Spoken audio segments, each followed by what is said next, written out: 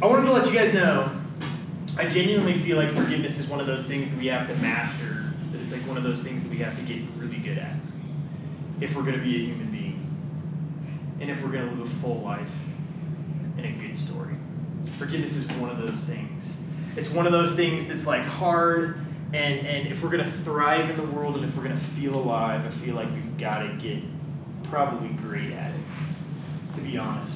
And that's why we've taken 4 MTL nights to talk about it. My printer wouldn't print, so I have to use this thing. I was so bummed.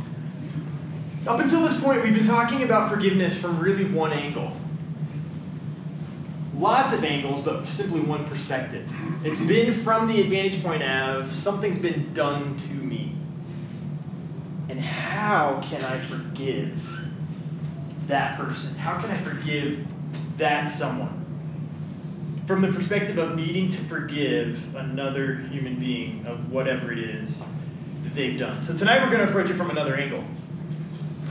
So I want to begin by having you guys imagine the various equations and formulas that precede the act of forgiveness or unforgiveness. And I want to do it through these 2 people up here that I have my boys draw. So this is person A, and this is person B. You've got person A and person B. They look crazy, but that's all right. The equation usually is this. Person A does something to hurt person B. Forgiveness, unforgiveness. Or person B does something to person A. Forgiveness, unforgiveness. Then there's the crazy scenario. In the heat of the moment, something happens. Person A and person B do something to each other that hurts each other. Forgiveness, unforgiveness. Now, a while back we talked about how things tend to escalate with like revenge and bitterness and payback. That there's kind of this momentum to it. It's kind of throwing this ball back and forth and it gets bigger and bigger. I would tend to suggest that if person A does something to person B probably does something back to person A. So every equation and every formula that I can think of almost ends up in the same scenario. And that's what we're going to talk about tonight, both sides of the equation, in my opinion. Because a lot of times we tend to look at things from the angle of, I'm the victim in this one, and they need to ask me for forgiveness.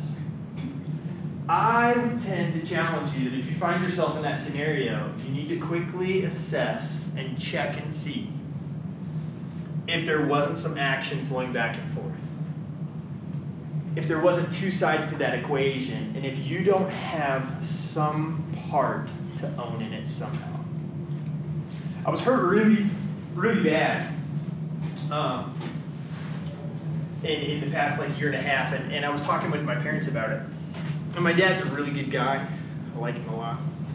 And he just challenged me. He was like, look, if you're going to move forward, if you're going to have life, if you're going to have some kind of peace,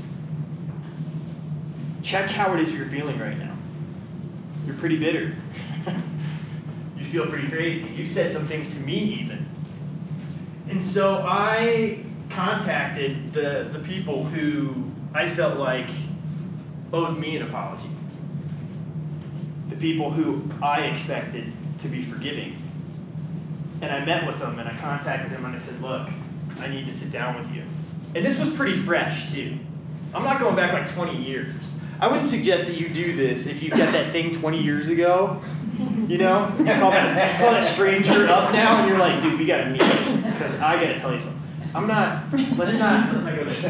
This is pretty fresh. So I meet with those people and I look at them and I sit across from the table and I swear to God, this is what I said. I need to ask you to forgive me. What for? Because they're probably feeling like, well, we did something. Why are you asking me to forgive you? Because like, I can't stand to even look at you right now. And I have been thinking really bad stuff about you. I wish I could hurt you. Like, and to be serious, like, I need to ask you to forgive me of that. This is the part that I need to own. I've said stuff to people. I'm not making this forgiveness thing work. I'm actually holding it back.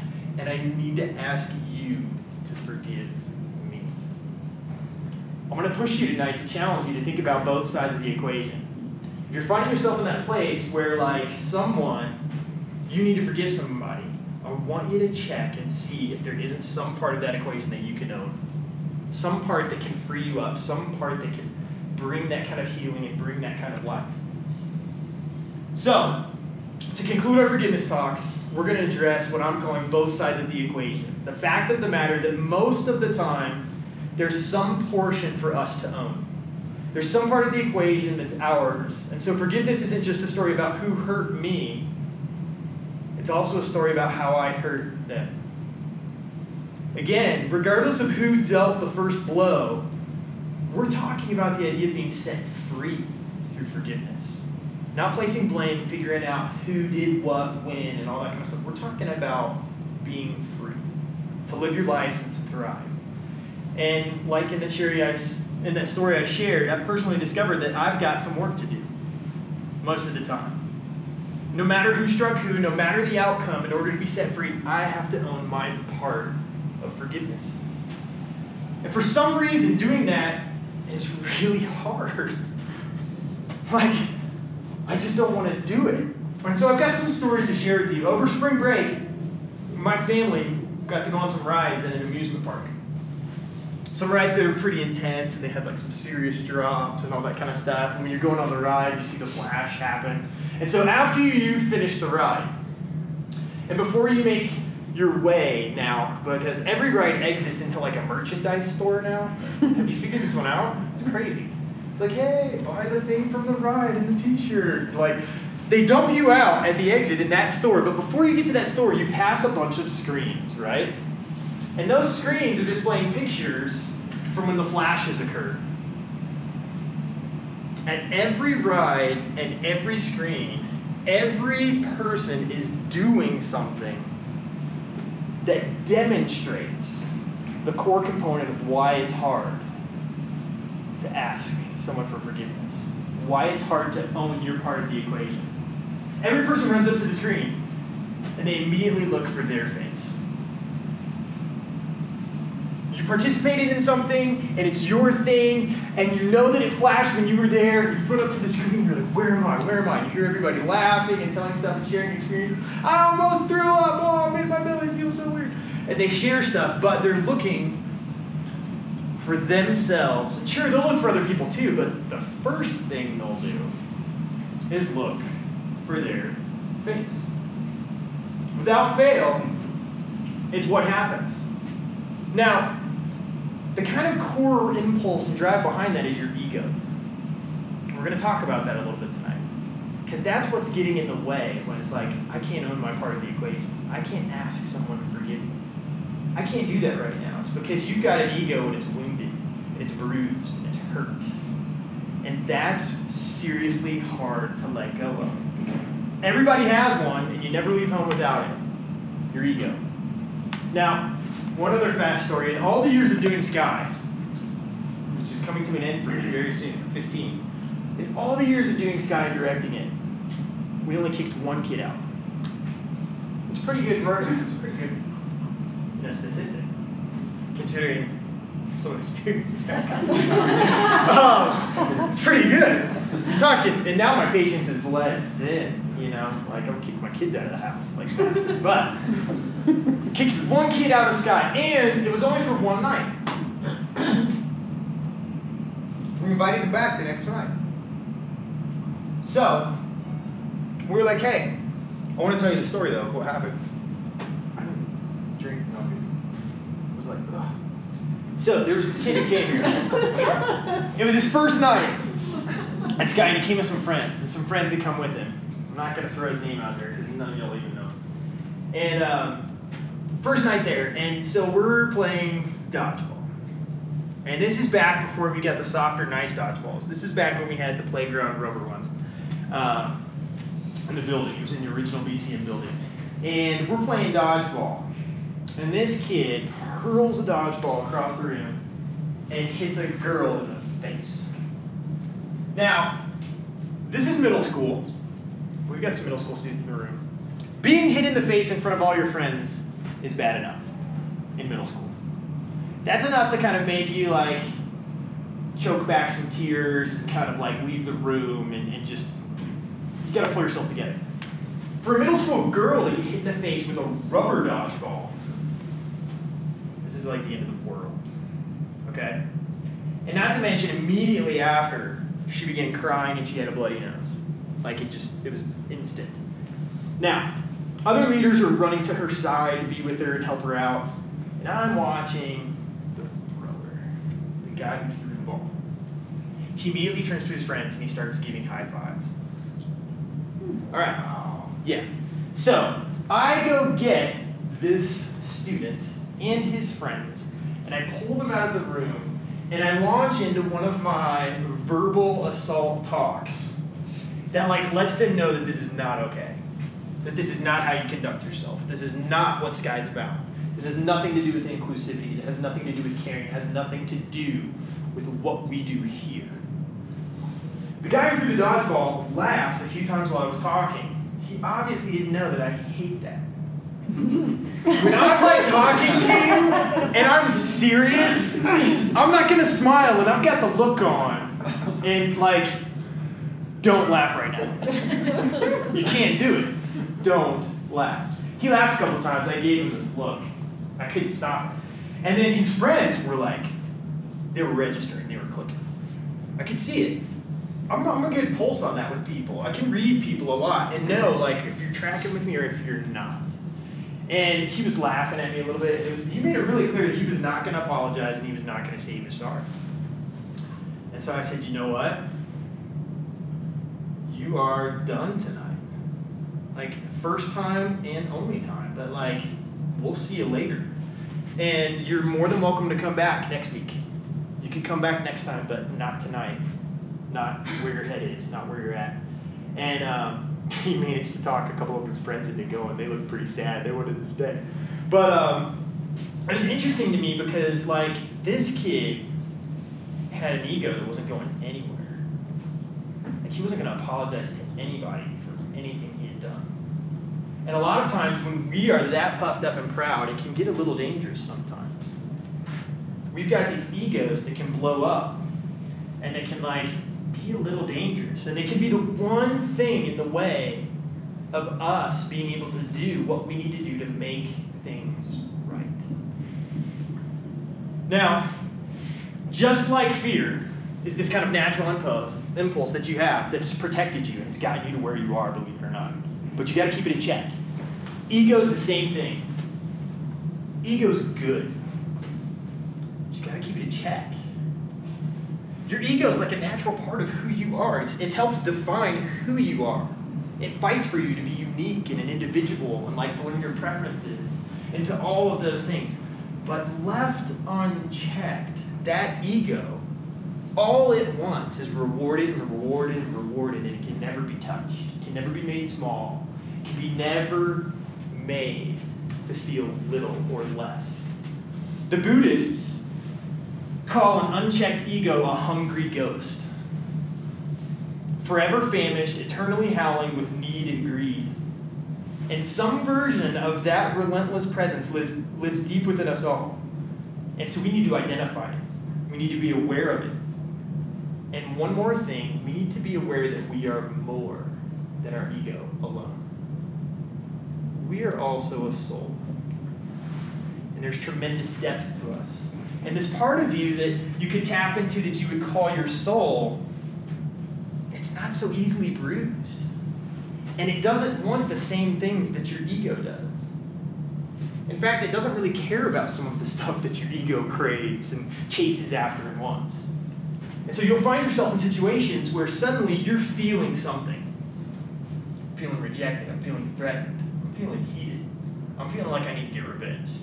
I'm feeling like I did something and I am not sorry for it. There are things that pop up in you, and you might be able to step back and say, wait a second, what is that? Why am I feeling this way? What's going on? And you might be able to simply say, oh, that's just my ego. It's been bruised, it's been hurt. It's not my soul. It's nothing really deep. Like, let me check that really quick. Let me see what it is. Your bruised ego likes revenge. It wants revenge. It approves of it.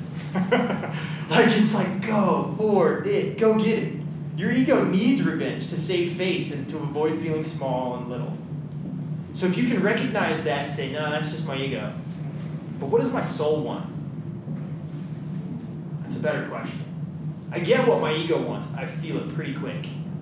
But what does my soul want? Because your soul doesn't really care about some of that stuff. It's been said that your soul only wants one thing. I think it's more, but a lot of people say your soul only wants wonder. But how do you break down wonder, right? I break down wonder into all these other classifications. It's like joy and peace and wholeness. Like, I have all these better words that like break down into wonder. So when I think of that and I think, oh, my soul wants wholeness and it wants healing and it wants like peace and it wants truth and it wants love and it wants wonder. That's what it wants. So maybe you can pull back and maybe you can say, okay, I get what my ego wants now, but what does my soul want? My soul wants wonder, wholeness, healing, freedom. I'm going to take a step toward that. Then I might be able to check my ego, bring it back down, and actually own my part of the equation. Actually say, no. I've got a part in this. That's what I was trying to do when my dad talked to me. And I was approaching those guys. And I was saying, you know what? I have a part in this. There's something that I can own. And I want what my soul needs, not what my ego needs right now. I get that I've been hurt and I've been hurt bad. But my soul needs something more than that stuff over there. Because that stuff over there, like, never satisfies me. Like, it's just constantly, I could never get revenge enough. In the end, like, I couldn't do enough to make me feel better about how I was hurt. I couldn't make sense of it. There's got to be a better way. I'm going to take a slightly different approach at this ego thing real quick. There's this ancient teaching that talks about two things. The first thing it talks about is a speck. I've got one in my hand. It's actually a pretty big speck, actually. Like if this made its way into my skin, into my eye, this thing would hurt. So this ancient teaching talks about a speck being in someone's eye. And how we can tend to find specks in other people's eyes. And then the ancient teaching goes on to say, but all the meanwhile, while you're finding these specks in other people's eyes, you have a plank in your own. So here's a plank. There's a speck. So this is the image I want you to get inside your mind right now. We're talking about someone who has impaired vision and who's walking around like this, waving this thing around. And we're identifying anything but what's right in front of us in us. It's the idea that, like, again, I can't own my part of this. I might have a part in this, but I've got this issue, you know? And it could be my ego, or it could just be the fact that, like, I can critique you better than I can critique myself. I can criticize you better than I can criticize me. And so, I don't know. We kind of approach forgiveness and the equation of forgiveness like, all right, I get it. It's not my fault. I've got nothing in my eye. I can see it right there in hers. She's got a speck in her eye, and it's not my fault. It's totally hers. It's her fault all the way. It's comical. Because sometimes the biggest problem and the first step to take is ours.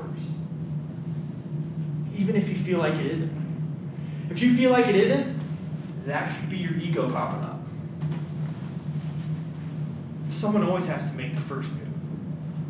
And the equation almost always breaks down to where both of these people have been hurt. It's so funny with forgiveness. Like, it's rarely just one side hurting. It's almost always both sides. And someone has to take that first step. Someone has to say, all right, I think I might have something in my eye. You know? Like, all right, I think there's a part of this equation that I can own. I have to ask what my soul needs to be nurtured and to thrive and to live. It doesn't need what my ego's chasing after. And I've got to check myself. Sometimes the biggest problem and the first step to take is ours, and we need to remove the plank from our eye, and until we do, we may not be able to see clearly. We may never heal, and forgiveness may never happen, keeping us hostage to our ego and locking us away from freedom and joy and wonder. It's crazy. So today, this thing shut off, but I got to get it posted up here for you. Today, Ann sent me a link to a site. And this is the picture. I'm sorry I couldn't make it bigger. I'm going to read for you what it is. That's cool. If you haven't seen it yet, I'm going to read it for you because it's pretty cool. Where is that? Here we go. All right. So, if none of you know what the Burning Man is, this sculpture was at the Burning Man. Burning Man is an annual festival that takes place in Black Rock City, located in the Black Rock Desert, Nevada. The event brings together a number of people from across the nation who are influenced by community, art, radical self-expression, self-reliance, sharing, and something else. Let's see here. One of the sculptures there is called Love, created by Alexander Milov from Odessa, Ukraine. The sculpture demonstrates a conflict between a man and a woman and ultimately an inner expression of human nature. The figures of the protagonists are made in the form of big metal cages with their inner selves trapped within the form of children who are holding out their hands through the grating. When nightfall comes, the children start to glow and shine, which represents a symbol of purity and sincerity that brings people together and gives a chance of making up when the dark time arrives. This guy says, I first came across this piece at Free and Equal where the administrator had some comments about it, which really resonated with me. Hopefully this gives you something to think about. One of the most powerful art pieces at Burning Man this year, the sculpture of two adults fighting backs to one another, yet the inner child in them both just wants to connect and love one another. Age has so many beautiful gifts, but one that I could live without is the pride and resentment we hold on to when we are in conflict with others. The forgiving, open, and free spirit of children is our true nature. And I know I'll be remembering this next time I'm feeling stubborn. It's a cool art piece speaking to the truth of what we're talking about here tonight in forgiveness. There's a part in you, that soul, that wants that. Even if your backs are to one another. And that's what we have to tap into. That's what we have to ask the question of. What does our soul need? One more story. I've got so many stories tonight. I love it. I love telling stories. When I lived in Israel for a semester in Jerusalem and went to school over there, me and a couple friends, we got the opportunity to go hiking at this place called Golan Heights. Now it's in, where is it? It's in this like crazy boundary battle. You never know when you go if you're going to be able to visit there or not, because the boundary keeps changing and the Golan Heights shifts. And we were lucky enough to be there when we were able to access it. And so we go there and we sleep in this field, and then we take one of the coolest hikes. And I will go to my grave saying it was the most beautiful, interesting, fun hike that I've ever done. You get up in there, and you don't even have to hike up that far, but all of a sudden what you're doing is you're hiking from waterfall to waterfall to waterfall to waterfall to waterfall. And you have to like throw your bag over, you know, and like jump down, and you swim a ton. You're just in and out of the water the whole time. It's awesome. Near the end of it, we had perhaps the highest cliff jump I've ever done and of that trip.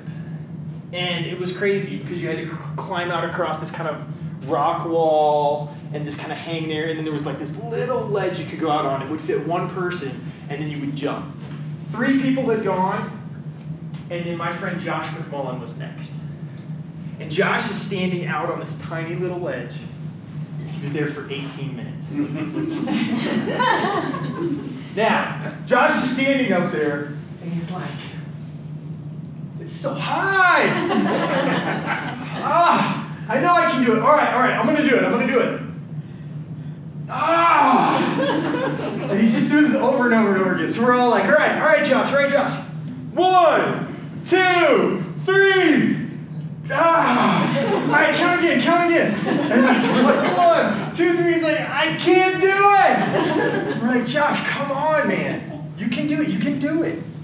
He stood on the ledge for 18 minutes, and all he had to do was muster up enough courage to take one step. After that, gravity would have done the rest. Like, he didn't have to do anything else but step off. Oh my God, do it! And we're just screaming at him, and we're trying to get him to do it, and he would step back. And then, it's so funny because he's out there, and he wants to do it, he can't do it, and he's trying, and we're nudging him, we're encouraging, we're giving him all kinds of advice, which he probably hates. But it's like, just do it, don't think about it. 18 minutes he stood there. Now here's the problem. I was the next guy in line. I'm over here on the rock wall. Staring at how high it is. Psyching myself out the whole time. I'm never going to be able to do this. He can't do it. He's been up here for... And I'm like, do it, Josh! You know, and then I'm thinking, I can't do it. Not now. And then finally, man, Josh jumped. And it's so funny because we have it on video, and I didn't bring it. But we interviewed him afterwards. We're like, what was the deal? He's like, I don't know. It was just so high. And normally I can really do things, but just couldn't do that. He points out there. It's so funny talking to him. So he jumps, and I'm telling myself over here the whole time, all right, just walk up there and just jump off. Just walk straight up and just step off. That's what I'm going to do. It's my turn. Josh is going.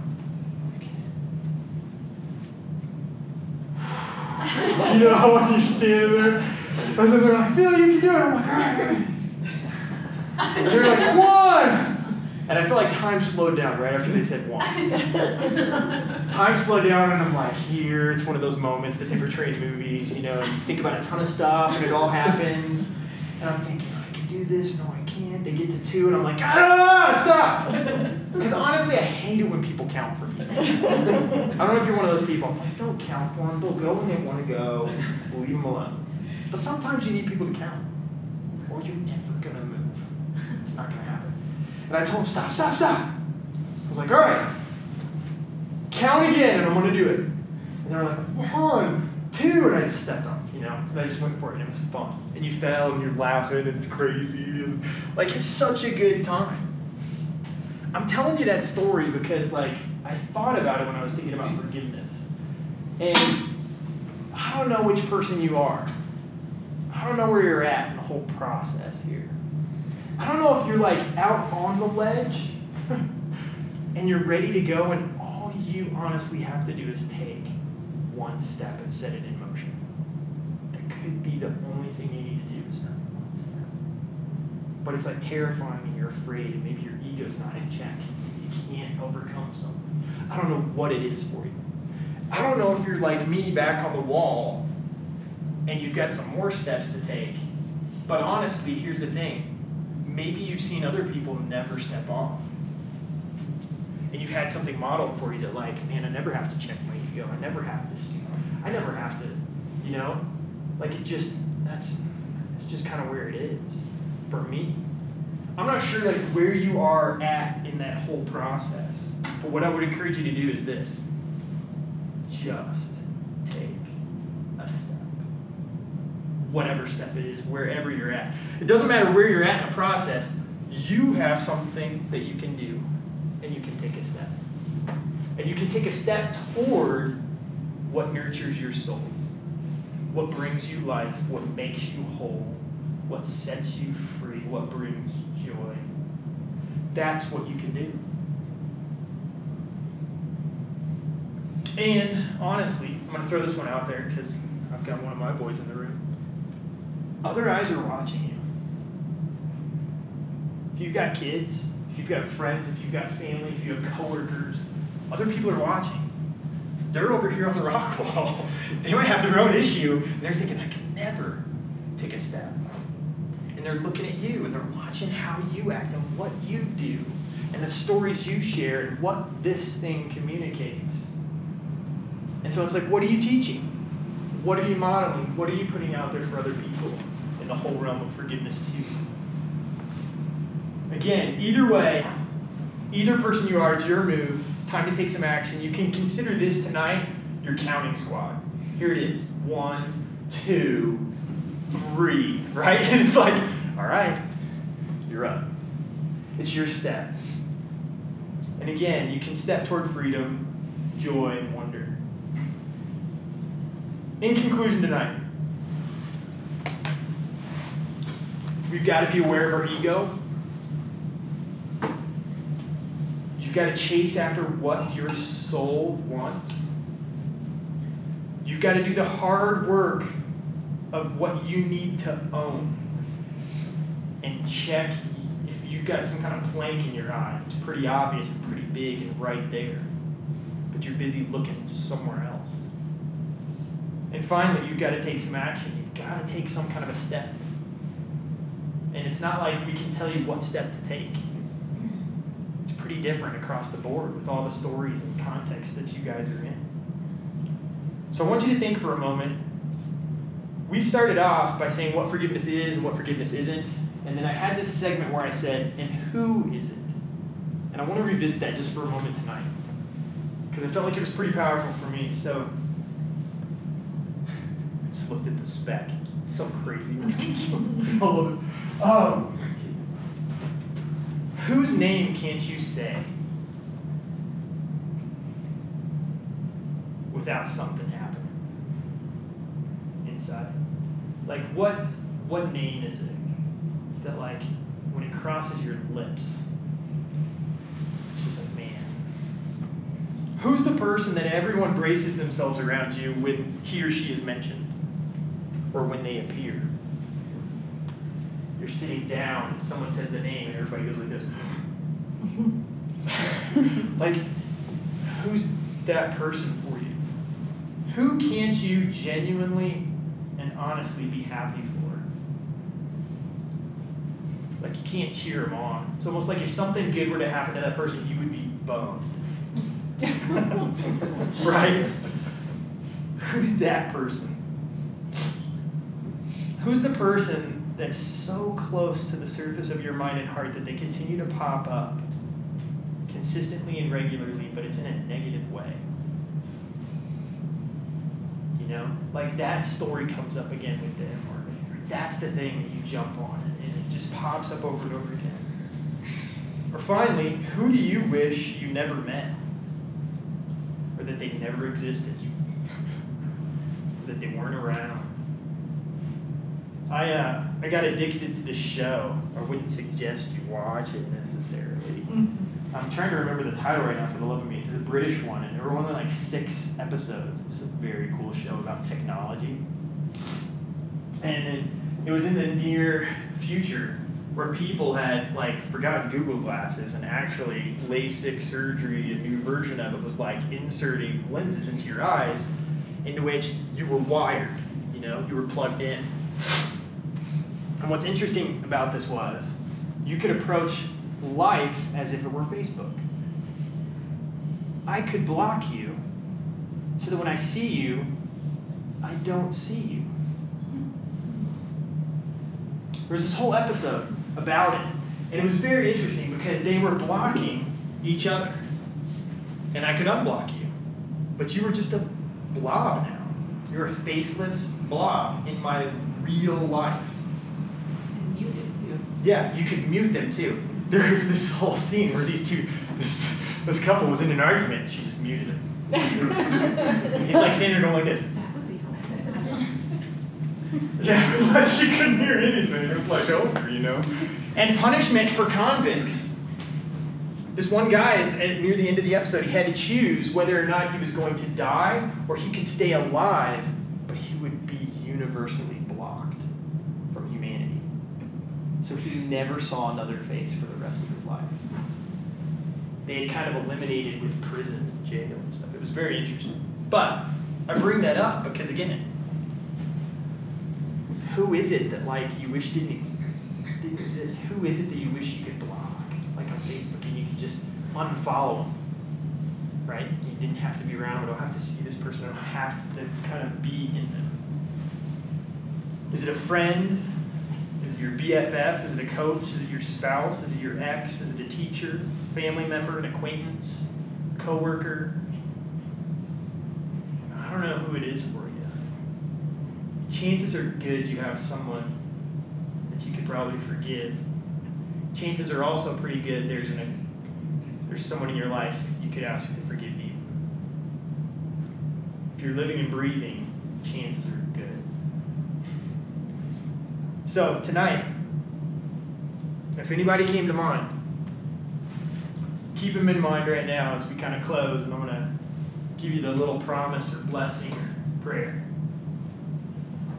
May forgiveness literally be the air that you breathe deep into the lungs of your soul. May it bring you life.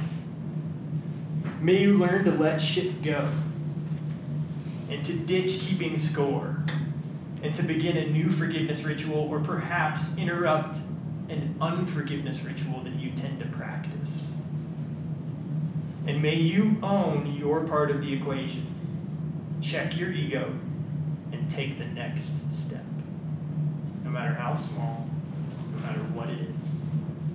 1, 2, 3. Now go and refuse to let anyone rob you of joy and wonder, because your soul needs it. Your soul desires it.